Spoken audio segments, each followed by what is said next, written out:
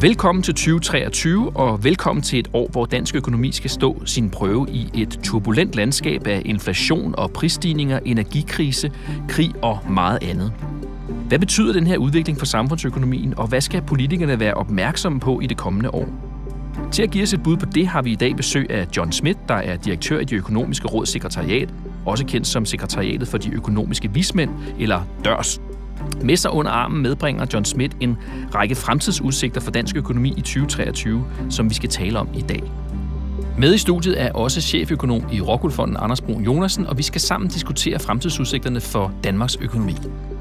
Velkommen til Rockwool Fondens første podcast i 2023. Mit navn er Thomas Schmidt Jørgensen, og velkommen til jer, Anders Bruun Jonassen og John Schmidt. Tak. Tak for det. De sidste år har været spændende, hvis man er makroøkonom, desværre. Sådan indledes den prognose eller de fremtidsudsigter, I har udarbejdet, og som vi skal tale om i dag. John Schmidt, hvad er det, der har gjort det til en lidt for spændende opgave at være økonom de sidste år? Ja, det er rigtigt, at det har været rigtig spændende, og måske næsten for spændende.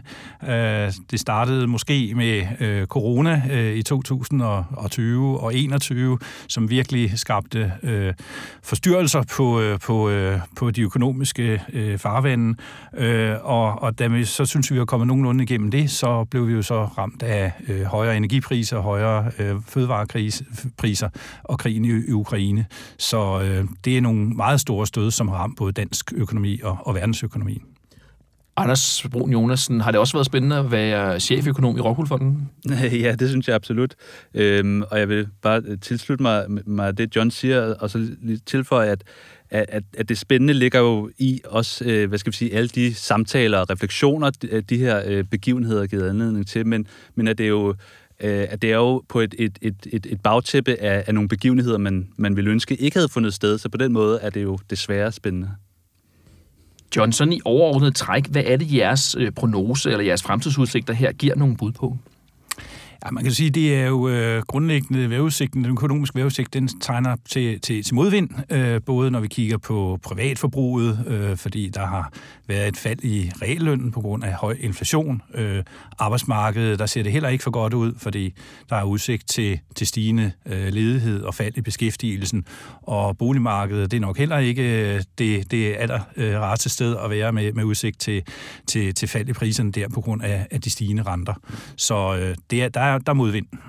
Hvordan laver man en prognose i en så turbulent og omskiftende tid, og hvordan adskiller den sig fra jeres normale økonomiske forudsigelser? Jamen det er, som vi indledte, eller du indledte med at sige, så er det jo vanskelige tider, spændende tider kan man kalde det, men det gør det selvfølgelig også lidt sjovere at lave den her slags ting, frem for at alting bare vokser med 2%, og inflationen har 2%. Der sker virkelig noget i øjeblikket, og det er rigtig svært at se, hvad der sker. Så man kan måske sige, at man er lidt mere på udebanen som økonom. Hvad ved økonomer om sygdom, coronaen? Hvad ved økonomer om krig? Og i hvert fald kan vi forudsige, hvordan udviklingen er der. Der må vi nok sige, det er ikke vores gebet. Vi kan så til gengæld godt komme med nogle bud på, når der så kommer de her store stød til økonomien. Hvad sker der så med konkret dansk økonomi? Det er så det, som vi prøver at gætte på, men det er lidt sådan nogle scenarier, der er meget betinget af, hvad sker der nu her konkret omkring krigen i Ukraine for eksempel. Betyder det så, at konklusionerne i analysen er mere usikre end normalt, og hvordan skal modtagerne, altså politikerne og beslutningstagerne, forholde sig til den usikkerhed, der så ligger i de fremtidsudsigter, I kommer med her? Jeg tror, vi plejer altid at sige, at verden er meget usikker, og vi skal tage forbehold for vores forudsigelser og vores prognoser. Jeg vil våge påstå, at usikkerheden er større nu, og det er ligesom a fact of life, også for politikerne, når de skal reagere på det her, som de jo gerne vil. De vil jo gerne løse så mange problemer som overhovedet muligt. Men vi kan ikke eliminere denne her usikkerhed, så man kan sige, at det gælder om at tænke så grundlæggende over tingene og lade være med at lave nogle meget kortsigtede løsninger, som man efterfølgende bliver ked af, man har gennemført. Så en ting er konjunktursituationen, konjunkturpolitik. Det kan man godt gøre, og det er der også det er der allerede blevet gjort, og det er vi som institution heller ikke modstandere af, at man træffer nogle valg, der har nogle kortsigtede implikationer, men det er altså vigtigt at have, hvor er vi henne om 2, 3, 4 eller frem mod 2030 for eksempel, have det lange lys på. Og i det ligger der vel også, at altså, i forhold til politikere og beslutningstagere, at man kan sige, normalt sådan en prognose er jo aldrig en garanti for, hvad der vil ske, men det er nemmere at indrette sig som beslutningstager, hvis alle er nogenlunde enige om, hvilket scenarie, der er det mest sandsynlige. Og her, hvor der er så stor usikkerhed, betyder det også, at der er stor forskel, kan være stor forskel i forskellige prognoser, og jeg tror også, udfordringen, eller det, som man skal holde sig for øje som politiker og beslutningstager, er at indrette sig efter, at spektret af mulige udfald er blevet større, så man skal kunne indrette sig på, at flere forskellige ting kan ske. Altså en svær situation, de står i virkeligheden. Det er det, og jeg tror, man skal være villig til at justere kursen i takt med, at vi bliver klogere.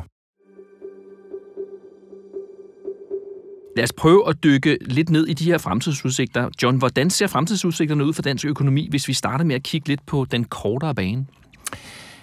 Altså, den helt store joker i øjeblikket, det er jo inflationen, der har ført til et markant fald i reallønnen, og som også allerede har sat sig i et fald i det private forbrug. Det skaber usikkerhed, også i forhold til investeringer. Virksomhederne er usikre på, hvordan bliver efterspørgselen efter deres produkter, når vi kigger lidt frem. Så inflationen har ført til noget usikkerhed, som man kan sige, det positive er, at vi endnu ikke har set de helt store problemer på arbejdsmarkedet. Det handler også om, at udgangspunktet har været meget positivt. Der har været en meget gang i arbejdsmarkedet i de sidste års tid eller halvanden. Der er beskæftigelsen steget ekstremt meget, kan man sige.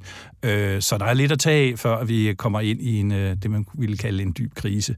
Men at der er udsigt til fald i beskæftigelsen, som følge af fald i realløn, stigende renter, det kommer også til at gå ud over boligmarkedet, er allerede gået ud over boligmarkedet. Så der er mange steder, hvor at pilen peger nedad. Og kigger vi på inflationen, hvad er jeres forventninger til 2023, hvis vi kigger alene på dem?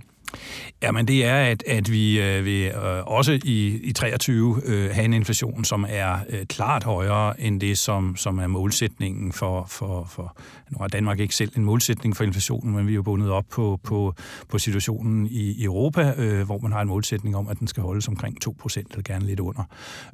Og det kommer vi altså ikke ned på i 2023. Det er ret sikkert. Har vi set det højeste niveau endnu? Ja, altså inflationen er faktisk, den toppede, nu kan jeg dårligt huske, om det var i november måned, eller hvornår det var, men der var, den er begyndt at falde både i USA og i Europa og i Danmark, så vi har set, i hvert fald indtil nu, toppen af inflationen. Det handler i høj grad om, at energipriserne er, og også fødevarepriser, mange råvarepriser, som var noget af det, der startede inflationsbølgen her, de er faldet faktisk, altså direkte faldet. Så det giver jo så et bidrag ind til, at inflationen ikke længere er så høj. Store joker. Efterfølgende, det bliver så, hvad sker der så med lønningerne? Det bliver spændende, når vi går ind i overenskomstforhandlingsperioden her. Ja. John, kommer vi fra et sted, hvor vores økonomi er alvorligt overophedet? Ja, det må man faktisk sige ret ubetinget ja til, at vi har en beskæftigelse, som er markant over det, som man ville sige ville være svar til en normal konjunktursituation. Så vi har formentlig en beskæftigelse, som det der betydelig usikkerhed omkring præcis, hvad der ville være i en normal konjunktursituation, men den vi vil nok sige, at den ligger omkring 100.000 over det normale niveau. Det er altså udtryk for en ret kraftig højkonjunktur og pres på arbejdsmarkedet. Mangel på arbejdskraft ser vi også på indikatorer fra Danmarks Statistik og virksomheder. Så jo, det er en kraftig højkonjunktur, vi kommer ud af. Det gør så også, at det ikke gør helt så meget, at vi bliver ramt af de her negative stød, når vi ser på det sådan nationaløkonomisk. Det, man kan sige, det er, i forhold til jeres prognose, så med det her fald på 100.000, det vil så i virkeligheden betyde, at vi falder tilbage til et neutralt udgangspunkt, altså hvor vi hverken er overophedet eller i recession. Ja, det er rigtigt. Vores bedste bud, og det er kun et kvalificeret gæt, det er, at vi når ned sådan en lille smule under det strukturelle niveau for beskæftigelsen. Og det er sådan set på en eller anden måde sundt nok. Man kan sige, det sker nok lidt vel hurtigt i forhold til det, man gerne ville, man helst havde set, men at beskæftigelsen ligesom skal ned. Der er selvfølgelig nogle underliggende trends, som måske kan gøre, at det ikke falder så meget, men grundlæggende så var beskæftigelsen for høj, og der var for stort pres på arbejdsmarkedet. Er der noget i det her sådan overophedningsscenarie, eller hvad vi skal kalde det, som giver anledning til at revurdere for jeres synspunkt i jeres modeller, hvad det strukturelle niveau er? Altså, det vil jeg sige, ja, det er der. Det er klart, at de her strukturelle niveauer, som du omtaler, altså den situation, vi vil mene, man er i, hvis man hverken er i en højkonjunktur eller en lavkonjunktur. Det er ikke sådan noget, man kan ringe ud til Danmarks Statistik og få at vide, hvad det er, hverken for den offentlige saldo, eller for beskæftigelse, eller BNP, eller nogen som helst størrelse. Det er sådan en ikke observeret størrelse, som vi prøver at komme med et kvalificeret bud på, har forskellige metoder til. En af de udfordringer, jeg i hvert fald kan pege på lige i øjeblikket, det er, at vi har været igennem 2020-2021, hvor der er sket rigtig meget, som er helt usædvanligt omkring folk er blevet sendt hjem og fået lønkompensation, så beskæftigelsen den er steget og faldet, og det kan man næsten ikke tolke. Man kan ikke tolke det som almindelige konjunkturbevægelser, fordi der har været de her ændringer i reglerne. Og det betyder helt lavpraktisk, at vores statistiske modeller, som vi anvender til at vurdere den strukturelle arbejdsstyrke, strukturelle beskæftigelse, der har vi valgt at sige, jamen dem estimerer vi frem til 2019, for det var ligesom et normalt år. Der var lidt højkonjunktur og det var så indgår i vores beregninger. Og så har vi ligesom sådan, ser vi lidt bort fra 20 og 21, og en mavefornemmelse, jeg har på det er, at der er faktisk også sket noget strukturelt der. Der er kommet rigtig mange udenlandsk arbejdskraft, der er kommet til. Først forsvandt de, så kom de tilbage igen, og de er kommet op på et højere niveau. Der er også sket noget blandt de ældre, som vi måske ikke får taget fuldt ud højde for. Så det kan godt være, jeg vil nok sige, at kvalificeret gæt er, at den strukturelle arbejdsstyrke beskæftigelse er lidt højere end det eller noget højere. Jeg ved ikke, hvor meget. Vi har ikke regnet på det, men det er noget, vi skal kigge på, helt sikkert. Når vi taler inflation, og jeres prognoser viser, at inflationen vil falde til ca. 5% i 2023, hvad ligger I så til grund for det, John? Jamen, det er først og fremmest denne her udvikling i energipriser, råvarepriser, importpriser, fødevarer, som kommer til os udefra. Det var det, der gjorde, at inflationen steg. Og når vi ser på, hvad vurderer aktørerne på de finansielle markeder, for eksempel, når de skal købe olie eller naturgas til levering om et år, i slutningen af 23 eller ind i 24, så har vi et bud på, hvad tror de, dem der ligesom sætter penge bag deres bet. Og der kan vi se, at der er, at de her prisniveauer for de her råvarer af forskellige karakter, de er faktisk lavere, end de var i, skal vi sige, anden halvår 22 eller sommeren 22. Så der kan vi ligesom se, at der kommer faktisk en negativ impuls til inflationen. Noget, der man kunne ligefrem sige, at der kunne komme negativ inflation, hvis det var det eneste, der betød noget. Så det er en væsentlig faktor for, at vi tror, at inflationen den vil falde. Men det, der trækker den anden vej, det er jo så, at vi endnu ikke har set kampen om, hvem er det, der skal betale regningen for den inflation, vi allerede har haft. Er det virksomhederne, som kommer til at skære på deres profitter, fordi de har fået stigende omkostninger og ikke kunne vælte fuldt ud omkostningerne over på forbrugerpriserne. Det er der faktisk noget, der tyder på, at de ikke har gjort i helt så stor udstrækning, som man måske vil sige, de kunne have gjort. Samtidig har man set nogle lønmodtagere, der sådan set heller ikke rigtig har fået kompensation for den inflation, der har været.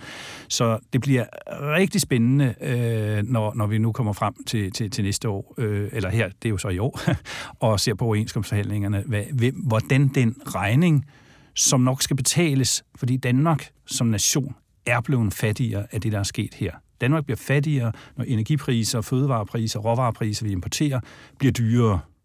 Så får vi et realt indkomstfald. Hvem er det, der skal have den regning? Er det virksomhederne? Er det lønmodtagerne? Er det eventuelt staten, der ligesom skal tage noget af den regning? Det er nok primært virksomhederne og lønmodtagerne, der skal finde ud af at dele den i porten, og det bliver jo så ved overenskomstforhandlinger. Ja, det bliver et spændende år på den måde. Hvor voldsomme forandringer forventer I at se? John og Anders? Jeg vil sige, nu beskæftiger vi os jo ikke så meget med de her kortsigtede prognoser her, og på den måde ikke nogen forudsigelser.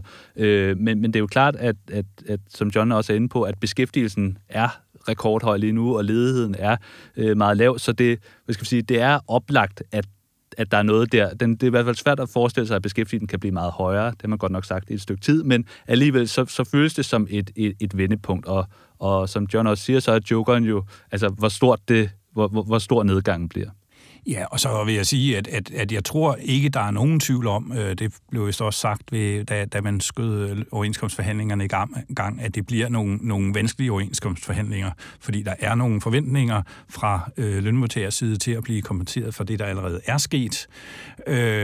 Virksomhederne er måske bekymret for, hvad der kommer til at ske, hvordan deres afsætning bliver. Så der er ligesom lidt et spørgsmål om, hvor meget kigger man bagud for ligesom og som lønmodtager siger, har vi et eller andet, vi kræver at blive kompenseret for.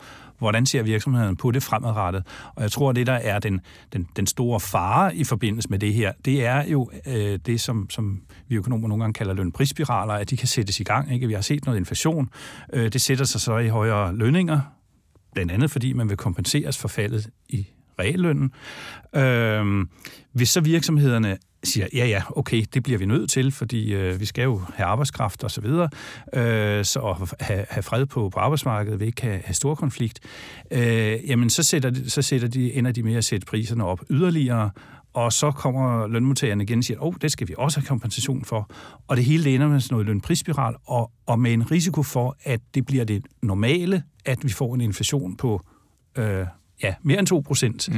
Og det sætter jo så den pengepolitikken, altså centralbankerne, i et voldsomt dilemma, fordi de har altså som et mandat, at de skal have inflationen ned på 2%. Så hvis inflationsforventningerne til, hvordan vil det være i de kommende, ikke bare 2023 og 2022 er gået heldigvis, kan man sige, men fremadrettet, hvis det sætter sig nogle inflationsforventninger og lønkrav og udviklingen på den måde kører der ud af, så får vi altså en situation, som ikke er særlig rar at være i. Ja, og vi kender jo ikke omfanget af det her forhøjede lønniveau endnu, men hvor meget vil det slå igennem på prisniveauet? Jamen altså, der er nok ingen tvivl om, at højere lønninger slår igennem på højere priser. Det tror jeg, virksomhederne vil de være nødt til. Det er klart, de får problemer, hvis de prøver at vælte omkostningerne over på også på eksportpriserne, altså når de skal sælge til udlændingene, fordi der er ligesom et eller andet der. Så det er jo der, hvor de så risikerer at miste nogle ordre, tab af konkurrenceevne. Men at der kommer et prisgennemslag fra højere lønninger, det tror jeg ikke, der er nogen tvivl om. Mm.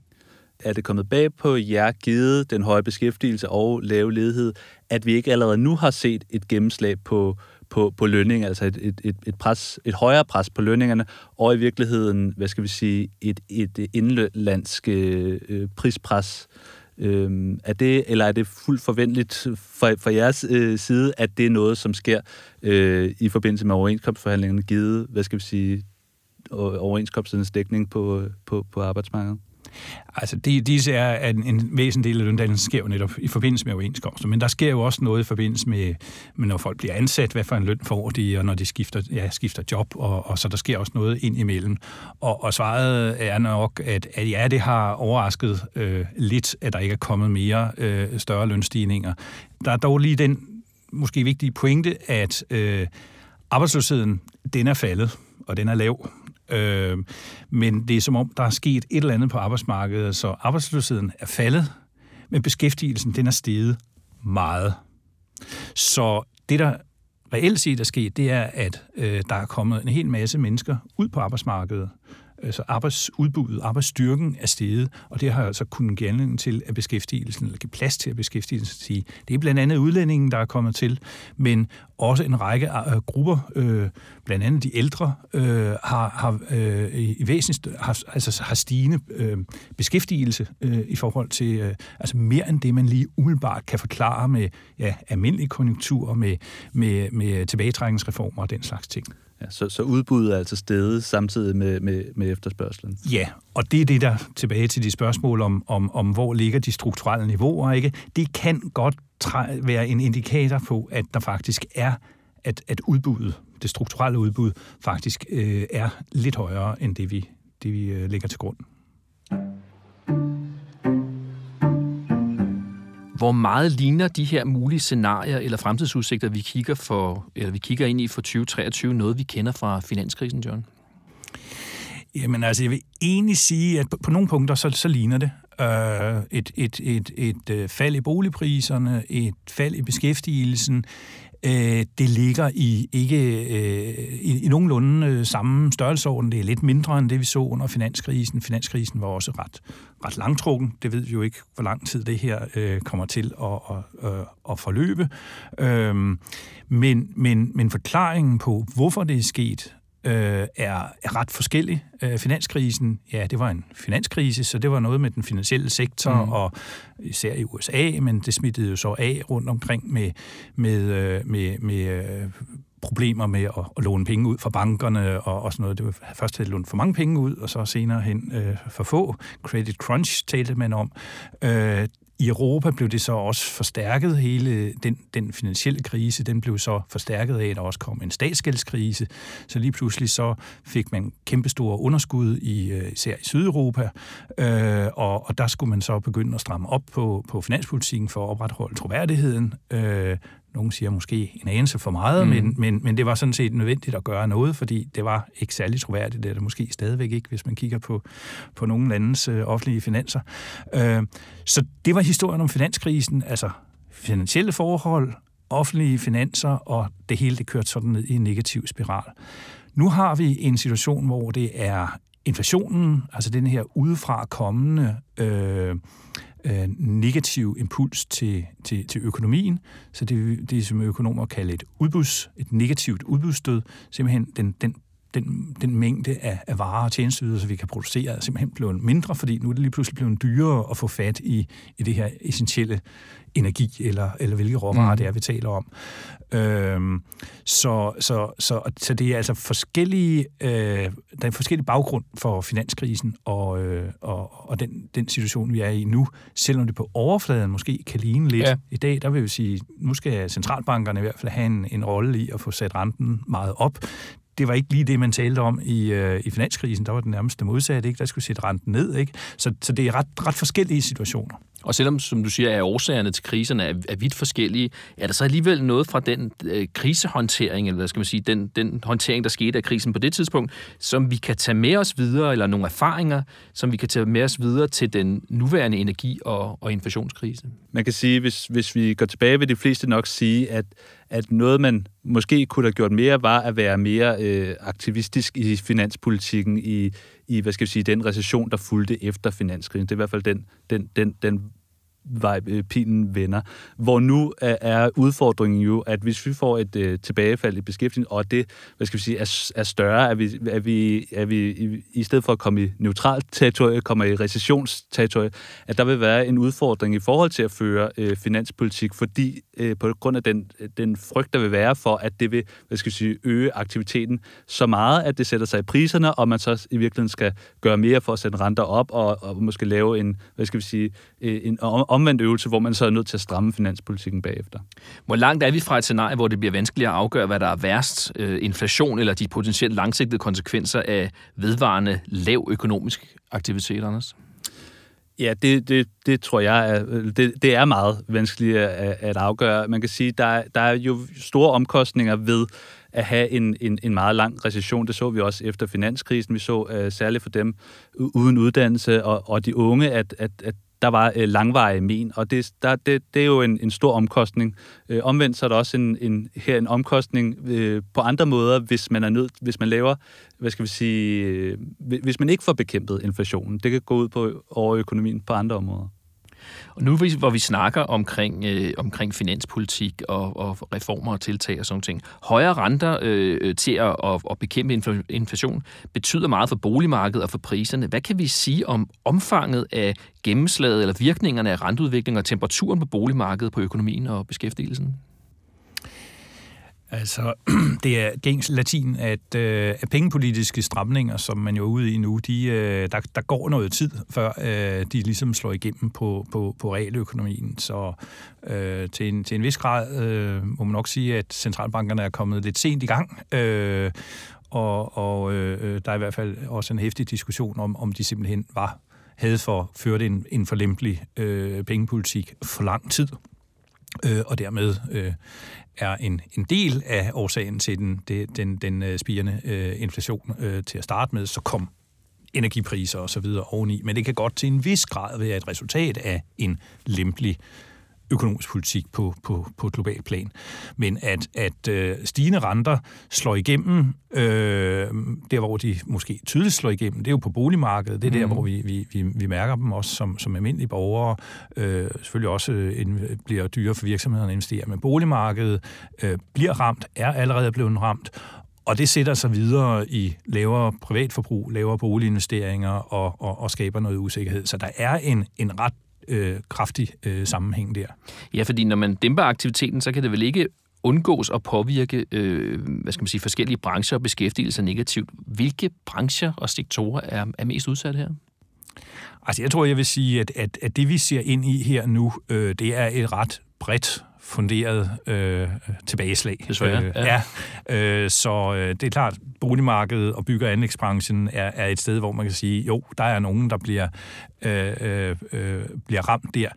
Igen kan man sige, det var også en af de brancher, som måske var mest overophedet, så der er stadigvæk mangel på arbejdskraft, og det er et større problem tilsyneladende for virksomhederne, at der er mangel på arbejdskraft, end der er mangel på efterspørgsel. Så endnu er vi altså ikke nået dertil, hvor vi skal være specielt bekymrede for særskilte sektorer. Det er ikke det samme som, at der ikke kan være virksomheder, som har det svært, og antallet af konkurser kommer også til, og det er allerede lidt, og det skal nok stige mere. Så der kommer tab, folk bliver arbejdsløse osv. Det er sådan set en del af det er noget af det, der skal til for at få bragt inflationen ned, desværre. Vi har allerede set nogle hjælpepakker, og der bliver talt om at gøre mere. Samtidig er der en stor forsigtighed i forhold til at igangsætte aktiviteter, der kan puste til inflationen, som man så må sige. Bør man være så forsigtig i forhold til at igangsætte reformer og ordninger i stil med dem? Altså, hvis vi taler om de her, kortsigtede inflationskompensationspakker, altså varmehjælp til de ældre og så videre, så det er noget, hvor vi også som institution har været ude og som du siger, argumenterer for, at man skal passe på med bare at udskrive checks. Det er der mange andre lande, der gør, og det ser vi faktisk på. Som ikke er lige så forsigtige? Som ikke er lige så forsigtige, det må man sige. Tyskland, bare for at nævne nogen, der ligger tæt på, og som gør det i vid udstrækning, udskriver ufinansierede checks.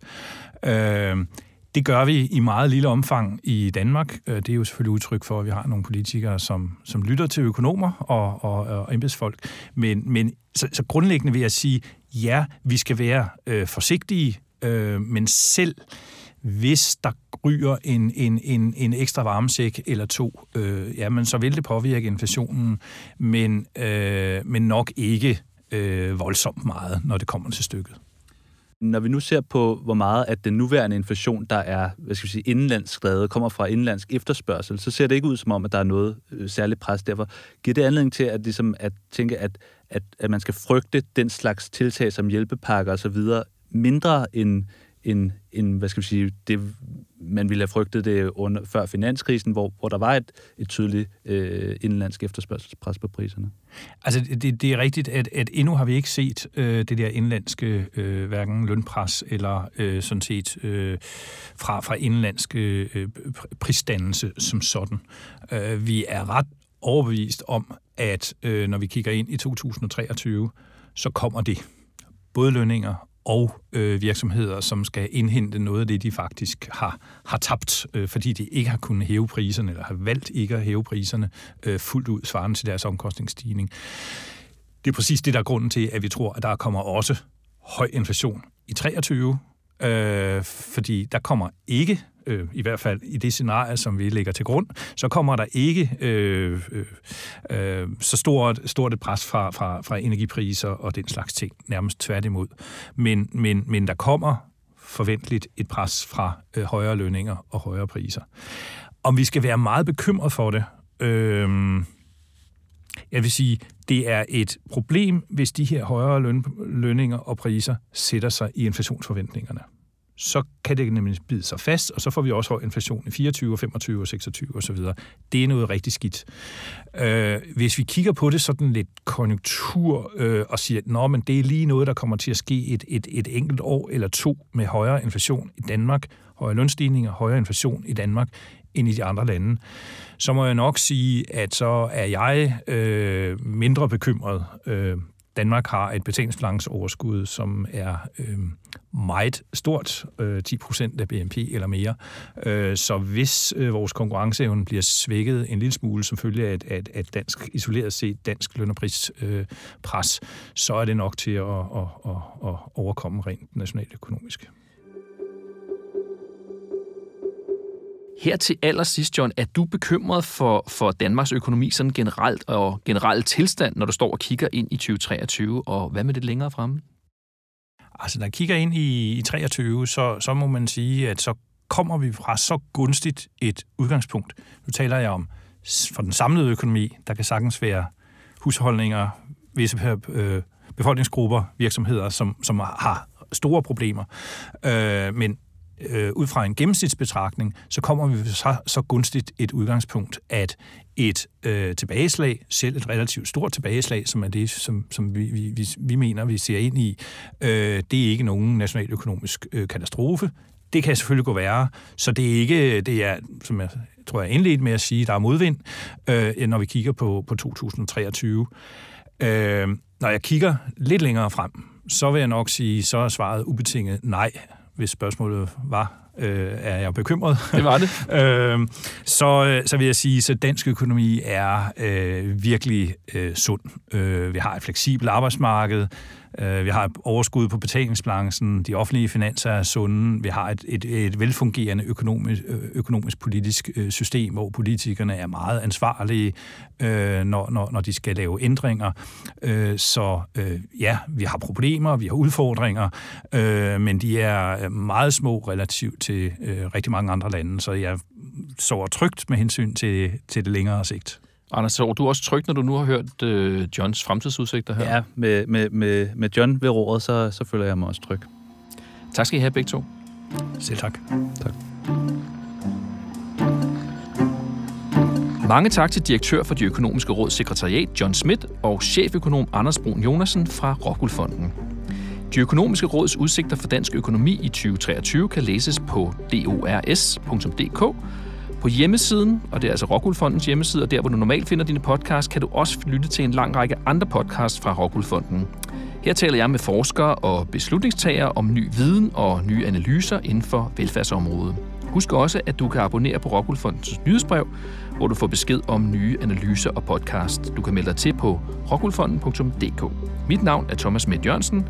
Tak fordi du lyttede med.